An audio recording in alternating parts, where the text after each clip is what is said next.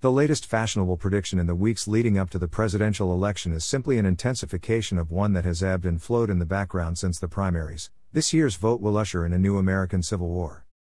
If Trump somehow wins, so the thinking goes in some corners of the media echo chamber, the decent people of our nation will rise in rage to repudiate him, leading to a constitutional crisis. If Clinton wins, some believe the violence-prone element of Trump's supporters will snatch up their pitchforks and march on Washington, throwing our nation into a downward spiral of turmoil.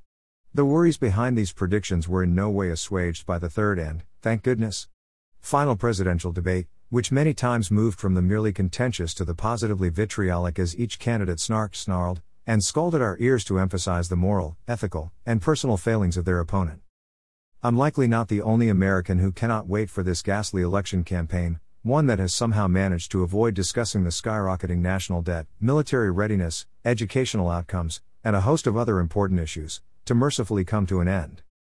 It is certainly, therefore, worth asking if the Civil War talk in the media is simply an effort to attract viewers and readers, or is there something more worrisome here?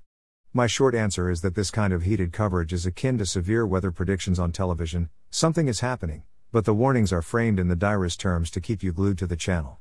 The day after the election, the traffic lights will still operate, the wheels of our vast government bureaucracies will grind on, and children will still be screeching their way around our nation's playgrounds.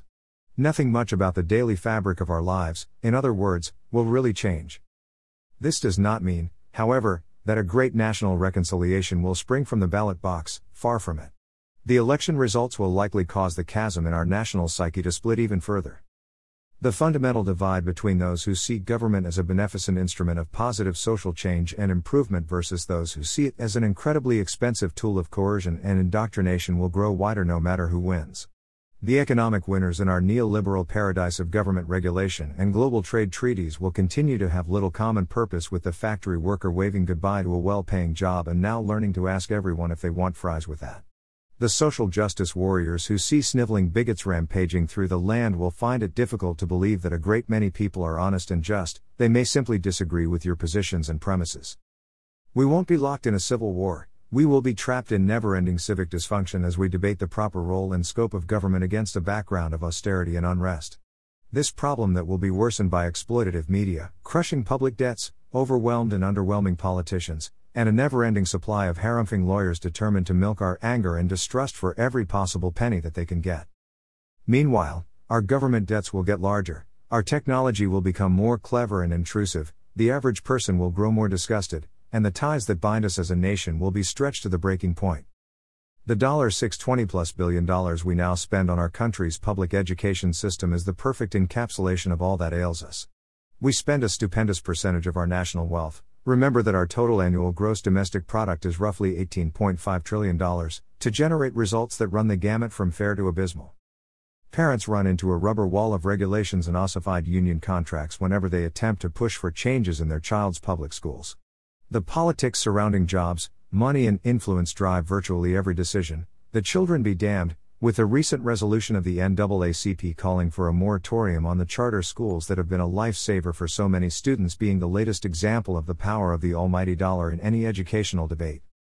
Not surprisingly, many parents are looking into private schools and scraping every coin out of the sofa cushions to pay the tuition and save their children, and others who cannot afford private schools are turning to homeschooling to help their children escape dangerous and dysfunctional public schools. Meanwhile, debates that have little or nothing to do with improving academic outcomes swirl and consume our energies while other nations continue to quietly, and for far less money, produce the highly skilled graduates who will become the economic leaders of the 21st century.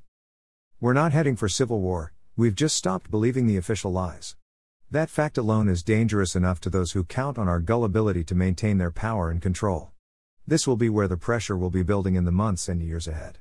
I suspect, sadly enough, that our discussions about the future of our nation and its institutions will be no more elevated than what we have seen throughout this year's presidential debates, which will be both our shame and our pain.